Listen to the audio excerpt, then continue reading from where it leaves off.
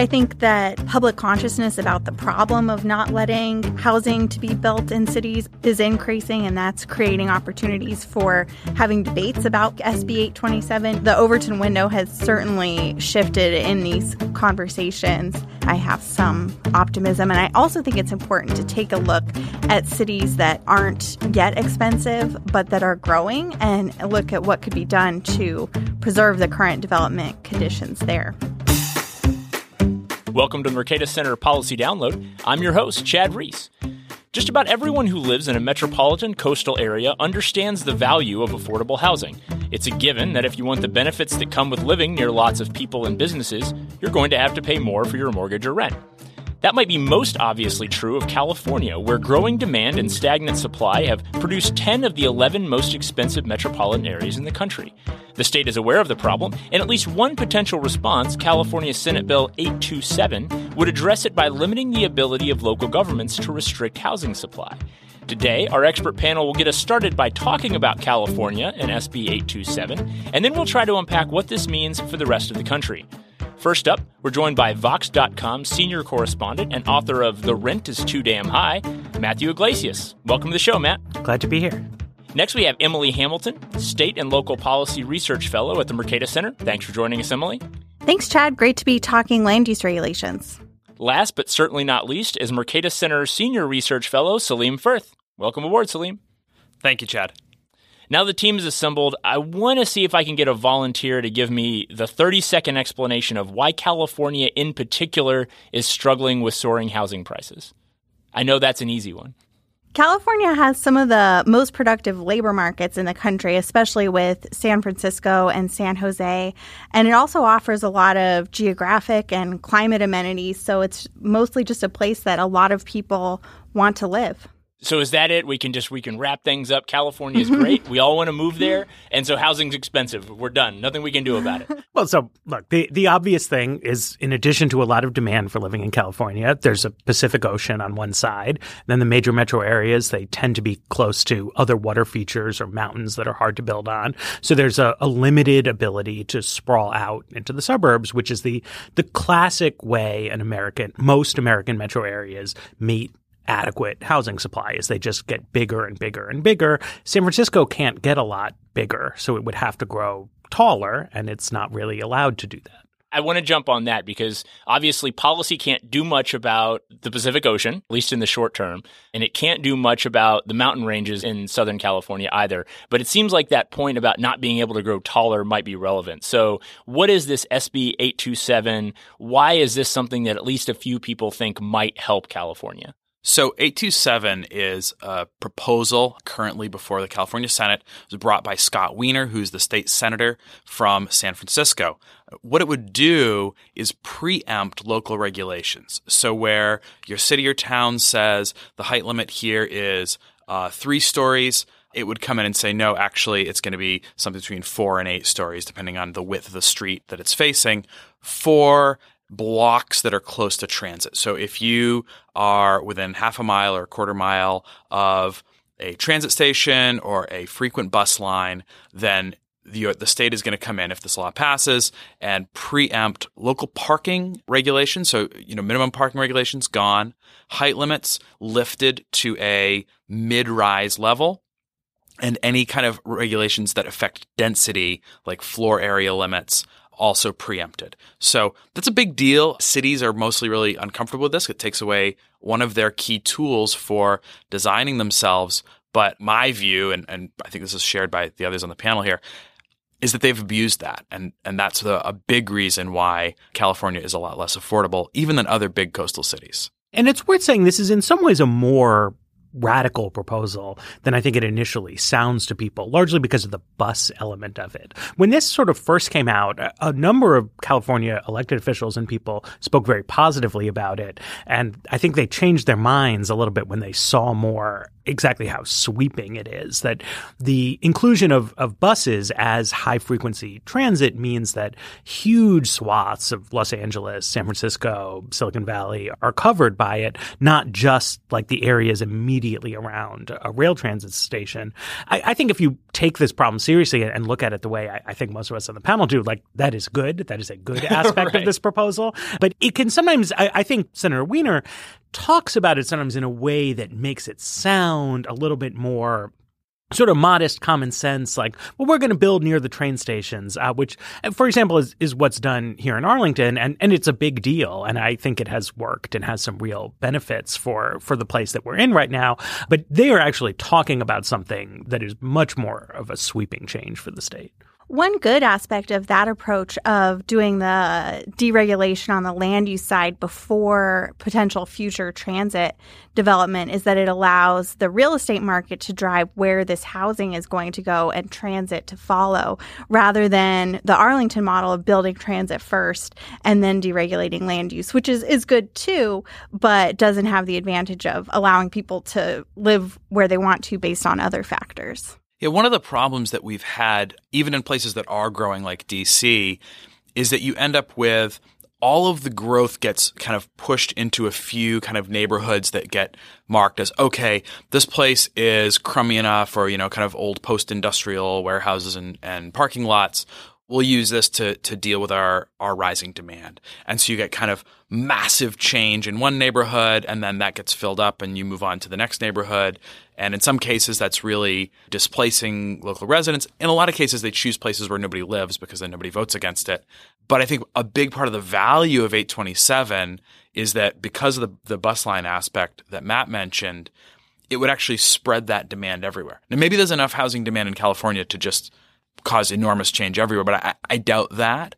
And I think it would be really nice to sort of see, oh, wow, we can add, a couple thousand housing units a month to a county the size of Los Angeles, and it's not catastrophic anywhere. It's, one apartment building here, a duplex there, and, people's neighborhoods are evolving, not revolutionizing. And this is important for California in particular, I think, because of the nature of the Silicon Valley job market and housing market that's close to San Francisco, but not in the city of San Francisco by any means. So that's where Apple is, that's where Facebook is, that's where Google is. These are some of the biggest, most important companies in the world. And you're talking about an area that doesn't have a city center at all, and that also doesn't have these kind of greenfield or brownfield development sites where you could say, okay, this is like warehouses that are no longer used, or train tracks that have been abandoned, or just some vacant land. They're, regular, nice suburbs with single-family homes, but a sort of really modest, normal, sort of middle-classy house will go for well over $1 million there. And there's a desperate need to specifically add housing in that area to prevent sort of unworkable transportation type problems. And that means you really do need a different approach than what you've seen. There are a number of successful growth models in America, but I think none of them are applicable to that actual situation that sort of plays out between San Francisco and San Jose. Only something along the lines of this that says, look, an existing single-family home neighborhood can get denser if that's where people want to live is going to alleviate the crunch around those big tech companies. I look at Silicon Valley as this first in history case of a world-leading industry. Like this is, London in 1750 with no new residents. And the San Jose metro area has actually declined as a share of the U.S. population since 1992, slightly. Wow. But it's growing at less than the national growth rate at the same time that it's led a revolution in the world's biggest growth industry. Normally, you'd get a leading industry and then all the kind of the spin-offs, the service industries, the things that grow up around it to serve it, the spin-offs. And you'd get a lot of people who aren't, kind of elite programmers getting jobs and thriving and building lives there. People who are displaced from the places where factories have been shutting down ought to be able to move to where the biggest growth industry of our era is. And they just can't. The houses aren't there to take the people who lost jobs, not necessarily in the mines in West Virginia or the factories in Detroit, but the people who served them, right? If you were a bank branch manager in Detroit and your bank branch got shut down, well, guess what? They need bank branch managers in San Jose, but on that salary, good luck. I want to linger on the displacement issue a little bit because I think one of the areas of pushback that people see with local land use regulation is almost the opposite, right? Where it's not just that we're eliminating certain types of displacement, but this fear that if you eliminate a height requirement, we're going to demolish the affordable housing that does exist and replace it with maybe really large, high-rise luxury apartment condos that are really good for some segments of the population that don't really care about living in the suburbs and can afford that sort of urban or suburban lifestyle, but don't do anything to help the people that we traditionally think of as wanting to help with affordable housing. Is that a valid critique? I think that's a real problem with the current sort of urban redevelopment model that usually says, okay, we're going to isolate some particular area and say, okay, this is where the new development is going to go. Because, what happens in a process like that is that the new development goes where there's the least political opposition. Sometimes that's a genuinely vacant area, but a lot of times, yes, like that is where sort of politically marginal people are finding housing that they can afford. They do get displaced from it. I see that as the problem with the status quo. Right? That if you allow housing to go where the demand is highest, the demand for housing is not highest in poor neighborhoods, right? Like by definition, poor people wouldn't be living in those neighborhoods if they were the neighborhoods where the demand was high. When you relax the regulatory framework, if you do it in a principled way, you're going to get new building in the affluent neighborhoods and you're going to relieve some of the pressure on lower income ones. I think it's reasonable that people who have lived through sort of generations of different urban renewal initiatives are suspicious of these kind of things, and it is important to see them undertaken in a rigorous kind of way. I do think this legislation and comparable ideas to preempt zoning in affluent areas is actually the solution to that problem, that what we're doing instead is what's causing the displacement. I agree that it's a problem, and I agree with Matt that this is a partial solution, probably not complete. I actually wonder if people who are concerned about displacement would have fewer concerns if 827 sort of phased in so that it affected wealthy areas in the first year or two and then phased to the rest of the state. There's one market aspect where cheaper areas are easier to buy and demolish, right? So if you've got an old housing stock and something that's cheap and hasn't been invested in, then what you're destroying is of less value than if you buy a $3 million mansion that somebody just rebuilt. Now, that's not huge. I mean, I think that can be overcome where apartment prices are as high as they are. But there is one market element where, generally, at least within a neighborhood, the oldest and cheapest building is the one that you want to redevelop. And, if that's an old paint store, then great. If that's, persistently going to be poor people's houses, then, I understand that that's a legitimate displacement concern. We've never seen a large upzoning comparable to SB 827 in a high-cost city, so it's hard to point people who have very legitimate concerns about displacement to see what happened here, and they didn't experience this massive displacement that you're concerned about.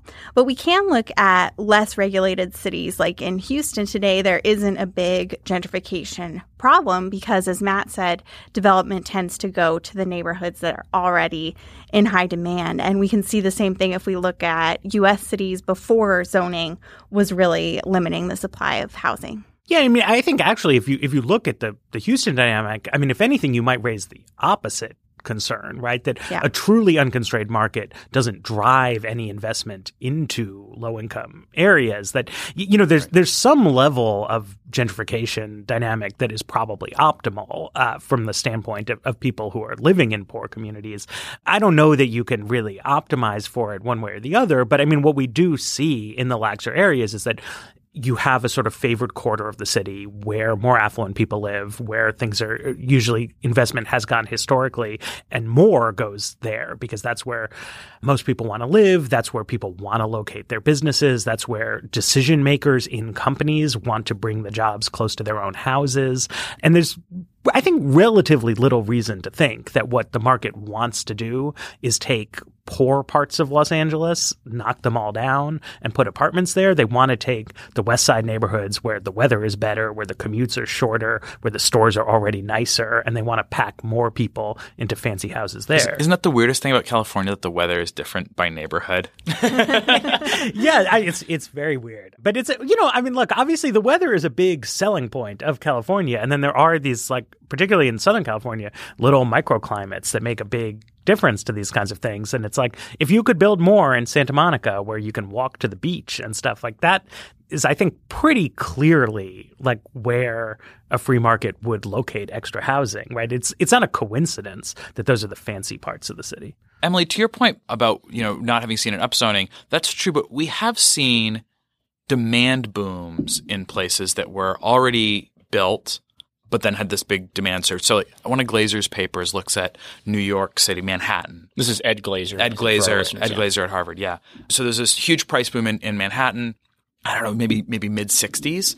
And then it's followed very quickly by a huge boom in permitting, right? So we get to see how many permits the city issues. So there's a big price boom, and it takes a couple of years for the developers to get their act together. But then they do, and they build a whole ton of new housing, and there's a whole vintage of apartment buildings. And this is demonstrably a full city, if we want to use that phrase. And prices came back down. So there's a temporary boom, first in prices, then in permits, and then you get back essentially to the pre-boom level of prices. And that's sort of kept people who could not afford New York today. They could afford it in the 70s because of this building boom that took the edge off that first demand boom. Interesting.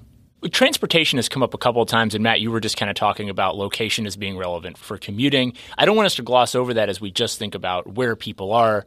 I'm interested if you guys can talk a little bit about the transportation aspect of this. Obviously, the California bill would use transportation as sort of defining its features. But how does a policy like this affect the way people get around as well? This is a reason, I think a not crazy reason, why people are often opposed to new development in their neighborhood. It's going to increase competition for street parking. It's going to increase the level of traffic on your neighborhood streets right there.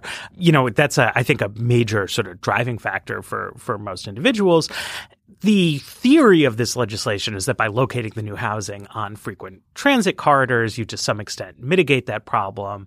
I think it would be a little dishonest to try to assure people that like everybody in these new buildings is going to take the bus to work. Like the traffic is going to get worse if you add more housing there. And, that's what eventually limits it, right? You might ask yourself, given that, wages are high in the Bay Area and that the climate is nice and the food is good, won't we have like a singularity and 4 billion people live there? And the reason is no, right? Like there's a crowding effect, and eventually it limits the amount of people who would want to live somewhere unless you get a New York, Paris level of a mass transit system, which I don't think they're going to pull off over there. Ideally, like people would also improve their transportation policies, but you can add housing without improving the transportation because the transportation becomes a self-limiting constraint. In some senses, this is actually welfare for the transit system. I don't know if you've looked at transit stats in the U.S., but transit is falling off a cliff all over America, even in New York and D.C., sort of vintage markets. There's a big drop in the last year or two in transit use. And California's got, kind of heavily subsidized, very much reliant on taxpayers, not great systems with these rising pension costs that are going to put them in a bind. And allowing them to get more customers could sort of salvage the whole system and keep it going as a going concern that isn't constantly going hat in hand to Sacramento. And it's good for, it's kind of good for growth in all the ways that we've talked about previously. And in a sense, yes, the transit is good for the development, but the development's also really good for transit. And if you want transit in California to continue, you need to let them have customers. A lot of the coverage of the bill has been more focused on the aspects of allowing for more housing to be built. But I think the parking preemption is a really exciting aspect of it also. Donald Shoup is an economist at UCLA who's really dedicated his career to studying parking.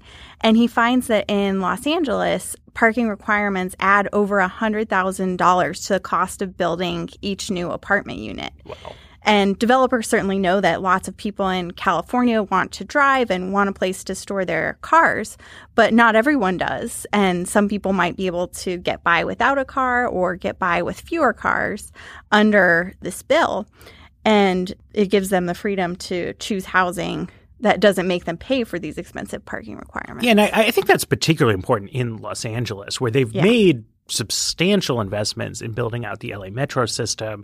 It seems to have largely displaced bus ridership, so not worked out from a financing point of view as well as it could have. But part of the reason for that is that if to get a home in Los Angeles, you have to, at great cost, have parking spaces, then you're very likely to have a car. Once you have the car, like, you should drive it, right? I mean, $100,000 parking space plus a car is like a big investment in automobiles, and cars are really useful, right? I mean, the reason to not drive to work would be that you were sparing yourself the expense of having and maintaining a car and an expensive parking space, which there's a good rationale for in Los Angeles. Los Angeles is already actually a fairly dense metro area. If it got even denser to meet the housing demand, people would say not because they're like eco freaks who hate cars, but it's just a trade-off, right? Like, some people are going to say, look, I'm going to save the money and I'm going to take the bus to work. I'm going to ride the metro to work. I'm going to ride a bike. I mean, the weather's great. If there's any place you have to wait outside 10 minutes for a bus, like, you would want it to be Southern California, not Chicago. That's fair. But it's like, if you already have the car, you're going to drive the car, obviously. And that's why these parking requirements are so important, I think, because there's a huge chicken and egg issue with a lot of, I think, progressive thinking about this, where they want the transit system to be in place first. But realistically, you have to let people decide that they want to sort of save money, and then they become the constituency for the transit system that can maybe like manage it well, actually provide customers, the other things that make it sustainable. Emily and I come to this conversation from more on the political right, and you come from more on the political left, Matt. Can you explain to us why it seems so difficult for, a very blue state to get behind what sounds like, so we're talking about making housing affordable for the poor, including, working class people in the tech boom, transit, bicycling, making people independent of cars. Like, this doesn't sound like a hard sell when I think about my progressive friends. Why is it so tough for California? I do think, in defense of hypocritical progressive people, the reality is, I think some of the sort of pro-development attitude in the Sun Belt is a little bit hypothetical, right? Like, in practice, San Francisco is much denser than any southern Sunbelt cities, right? If you're talking about how constrained are they by regulation, yes, the constraint is tighter in California. But in terms of what have they actually allowed to transpire, it is denser there, and particularly in the East Coast cities, much denser than in conservative Sunbelt ones. But, people don't like change. I think there was an old thinking on this, associated with William Fischel and home voter hypothesis, that people were just merely trying to maximize the value of their own homes. But you see, I think, an even stronger level of like knee-jerk small c conservatism than that, where people in affluent areas say that upzoning is going to lower their property values, but people in low-income areas say it's going to displace them. Those things obviously can't both be true simultaneously, but people live where they live. They've been there for a long time. They don't want to see it change. I was tweeting on my way in here about the transformation on the Orange Line area here. It's very striking. It's visually striking because you can see the legacy of sort of low density strip mall style suburbs between the new developments here. And it looks weird, right? Like Americans are used to a certain visual landscape where there's the place where the city is and there's the place where the suburbs are, and like they shouldn't mix, right? It's jarring to people. And I think people of all political proclivities almost just revolt against the idea that buildings might just not look like each other, or the strip mall might become an apartment building, and it would be odd. And we need to open our minds a little bit. That's interesting. So going back to something that you said right at the beginning of the podcast about building up versus building out. And it's true that the red cities, Sun Belt, are mostly building out.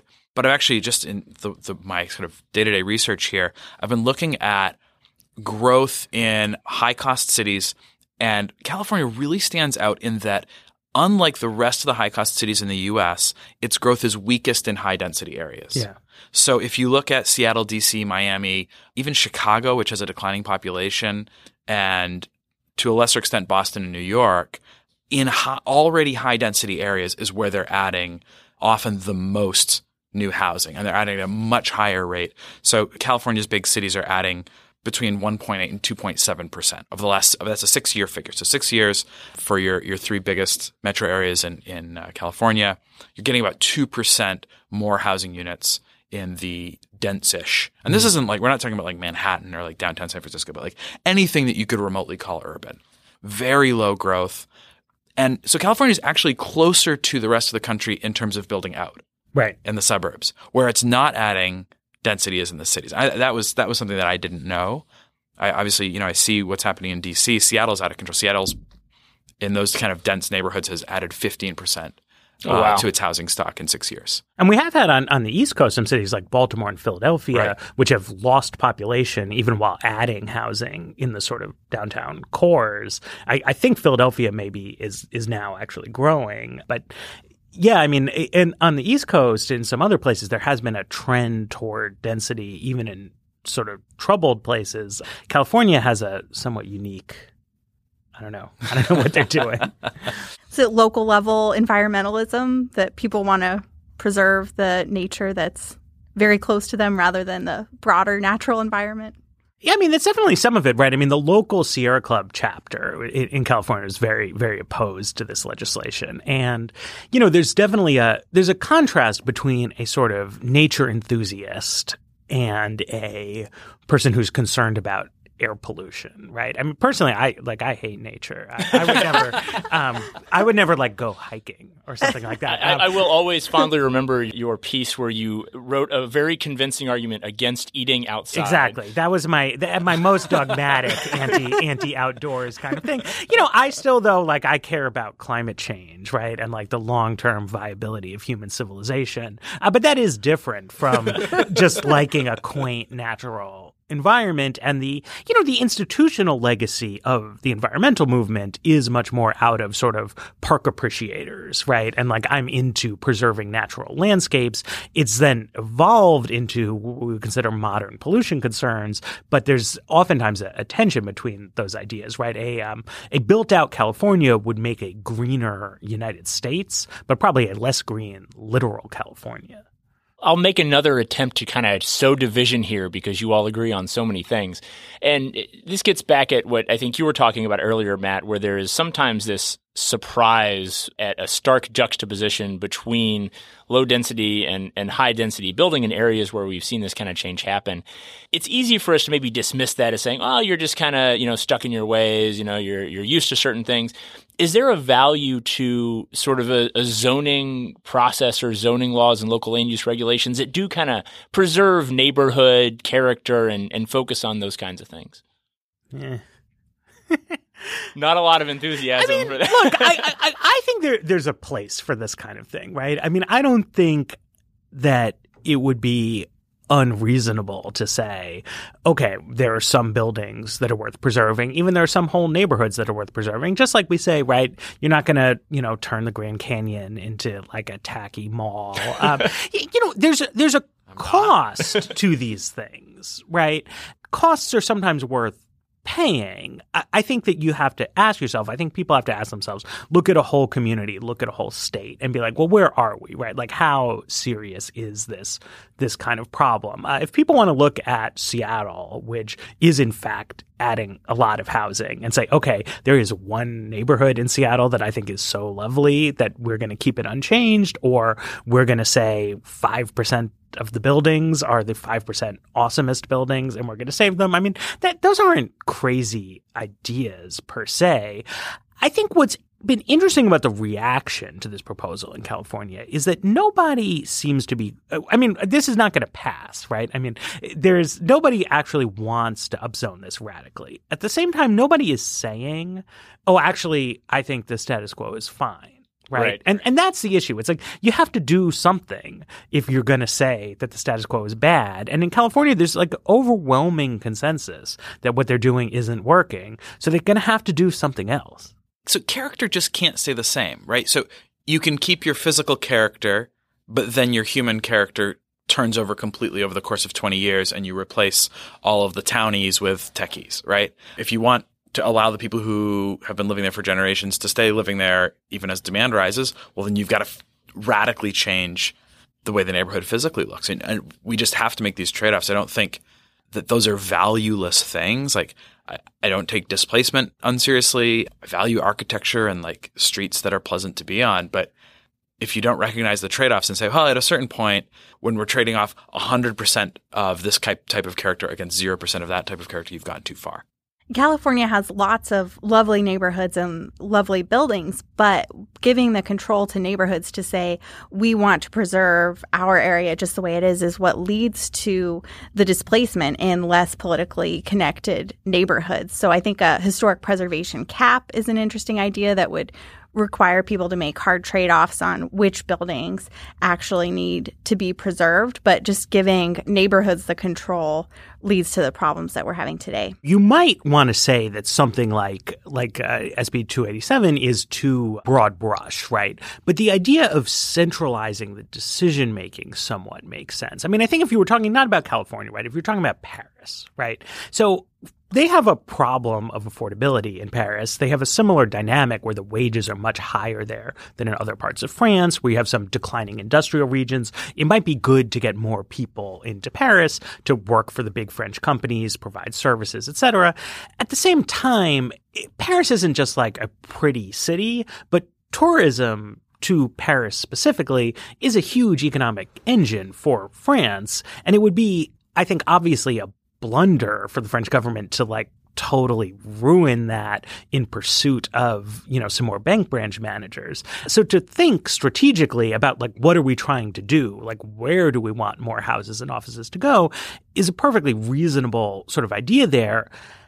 But you don't want the decision to be made by everyone just about, well, what's going to happen on my block, right? You need to be thinking, what's the right choice here for France or for the region or something grander than that? When you do what we often do in the United States and you let everybody make a decision about what's best for their hyper-local kind of area, you overweight the interests of the people who happen to live right there versus everybody else. There's an appropriate scale for these kinds of things.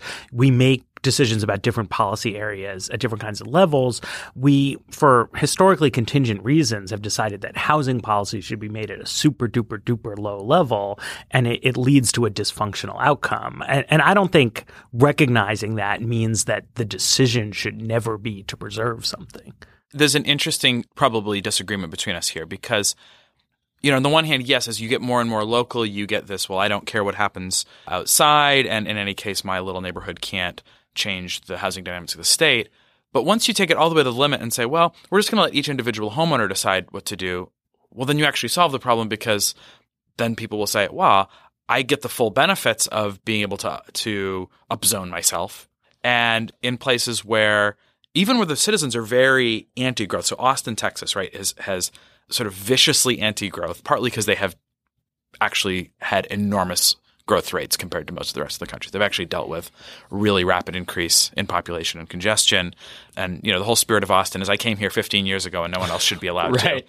I came here to get away from Dallas, right? Not to make it become the second Dallas. So, they all get together and yell about development, but they can't do much about it because the laws in Texas just give, individual property owners an enormous right to do what they want with their own areas. And, there's like 6 blocks that are historically preserved, and that's probably all that's needed because Austin was puny until, 1960 or whatever. And so the result is that housing stays quite cheap there. It's actually not much more expensive to buy a house in Austin than in a declining place like Detroit or Cleveland. Now, you've got some real problems. It's funny how expensive people in Texas think Austin is. Yeah, my in-laws live outside of San Antonio, and they're like, Austin's nice, but oh my God, the prices. Yeah. And it's like a joke to me. Yeah. And they have real problems. So, they won't build highways. So that's what the Austinians do to screw the newcomers is that, well, you can build that subdivision out there, but we are just never going to approve. Good luck navigating the local roads. A highway to accommodate the new suburb. So there's things that have to be planned, right? You can't say, well, we're just going to allow a transit system to kind of evolve naturally and also get modern speeds. So, the sort of the anti-planning mindset only gets you so far. But on the affordability, especially if you have an existing infrastructure in place that's going to carry all these people, individual control as opposed to centralized can actually get you a solution to the problem.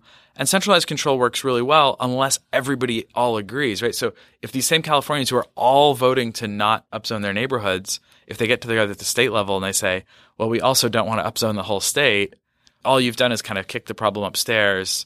So you have to sort of really believe that people are going to correctly kind of solve this math problem of, well, when I upzone the state, I'm not really upzoning my neighborhood, which I care about. I'm upzoning all these other ones. And I think that works in a pure rationality context, but I don't know if behavioral biases will let that survive.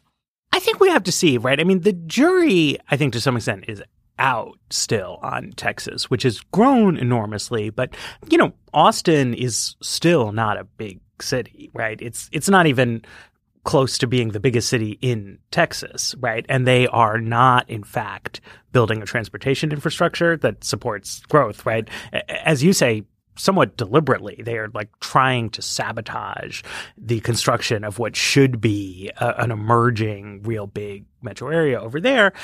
I'm going to be interested to see how that plays out over the next sort of generation, right? I mean, do they reach a political equilibrium that allows for something better than a weird mix of uncontrolled sprawl with then no support for actually bringing more people in there? Houston has been an interesting case where they have done some changes to allow for more infill, but people sometimes say to me, they're like, Matt, you must love Houston.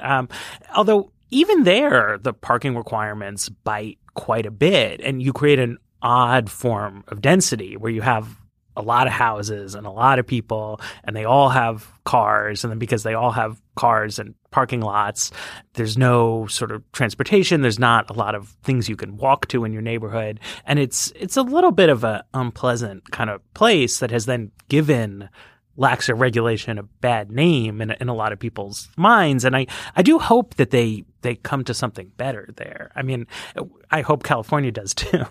I will say my one experience in Houston was a very rude awakening to what they call feeder roads, which I was totally, as a Kentucky native, ignorant of. These are these small roads that run alongside their major highways. Yeah. And if you don't know how those on-ramps and exit ramps work, you can find yourself in the wrong place very quickly in Houston. So I'm a little sympathetic. I've only got one question left, so I say that to give you all a warning that if there's a topic I haven't hit yet, this is a great time to ignore what I actually ask and bridge to whatever your point is that you'd like to make.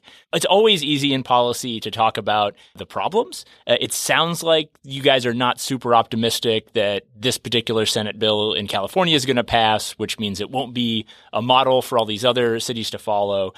What does the policy path forward look like? We talked about Houston and Arlington. What are the positive reform opportunities for cities that find themselves struggling to say, how do we solve the affordable housing problem or the transit congestion problems in our city? I actually think things have turned in the U.S. So the fact that we're talking about this on a lot of people in the sort of intellectual space and the fact that we can point to places like Seattle and Austin and New York and Miami that are doing a lot of infill development, that didn't happen, right? I think much in the 80s and 90s, there were some problems with cities. People didn't necessarily want to be there. So it was a demand problem. But even where prices were high, these neighborhoods that were in the city were just kind of left alone. And so I think we are seeing a partial solution. Here's the big one in California from last year is they got the right to build affordable dwelling units on virtually every single family home. So I think 4,000 permits were filed in Los Angeles in the first year. That's going to continue. And if you sort of take, Los Angeles, right? So it's a city of like 1 million single family homes that all look, very, very similar. If every one of those gets the right to double in size or nearly double in size by adding a 1,200 square foot accessory dwelling unit, that's an enormous amount of infill density that no one had really contemplated. And it will sort of organically cluster where parking is less tight or transit options exist. And, you might say, hey, I'm going to rent this dwelling unit, but I'm going to put a stipulation that you can't bring your car because I don't have space in my driveway for you. And that's something the landlord can do. That's a really interesting way forward. And I think there are going to be some things like that. It's not going to be, those aren't magic bullets, right? But I actually think that we have turned the corner. I agree. I think that public consciousness about the problem of not letting housing to be built in cities is increasing, and that's creating opportunities for having debates about like SB 827, even if it doesn't pass. Although I'm not completely pessimistic that some version of it might not pass. Okay, so there's some chance there. There's going to be one transit station that they upset.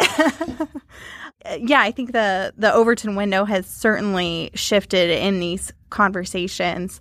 And like Salim, I have some optimism. And I also think it's important to take a look at cities that aren't yet expensive, but that are growing, and look at what could be done to preserve the current development conditions there.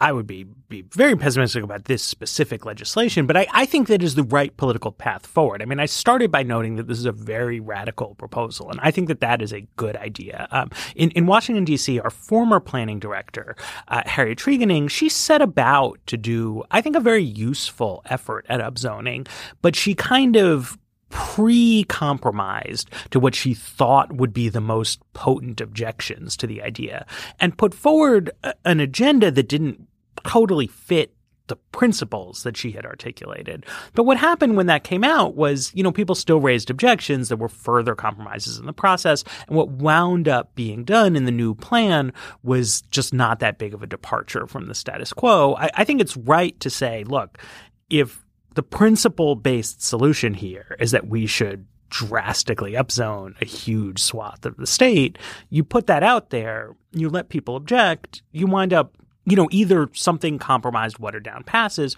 or you force people to cough up proposals of their own. Because what is fascinating about California is that you could imagine a world in which people say, look, this is fine. Like, I have my house. It's really nice. I don't want anything to change. I think everything is fine.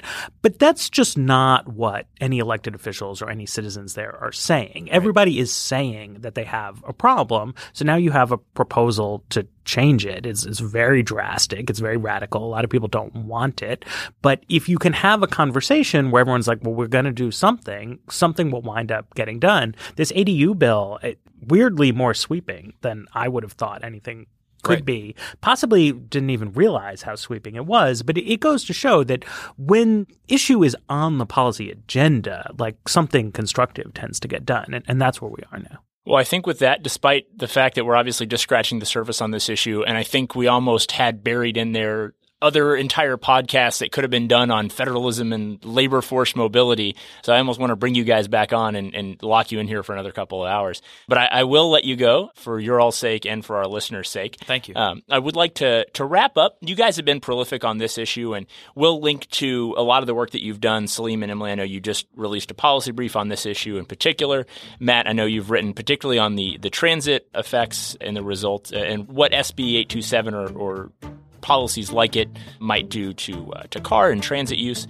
So I just want to give our listeners an opportunity to keep up with your work. So I'm just going to kind of go around the table and ask if you guys, whether it's a website that you want to promote or a Twitter account or handle you want to give our listeners, but where's the easiest place for folks to go to keep up with what you're working on the topic? And I'll start with you, Matt. You should definitely read my tweets. I'm Matt Iglesias there, and got links to everything. Yeah, similarly, Twitter's the best place to reach me. It's going to be at Salim Firth.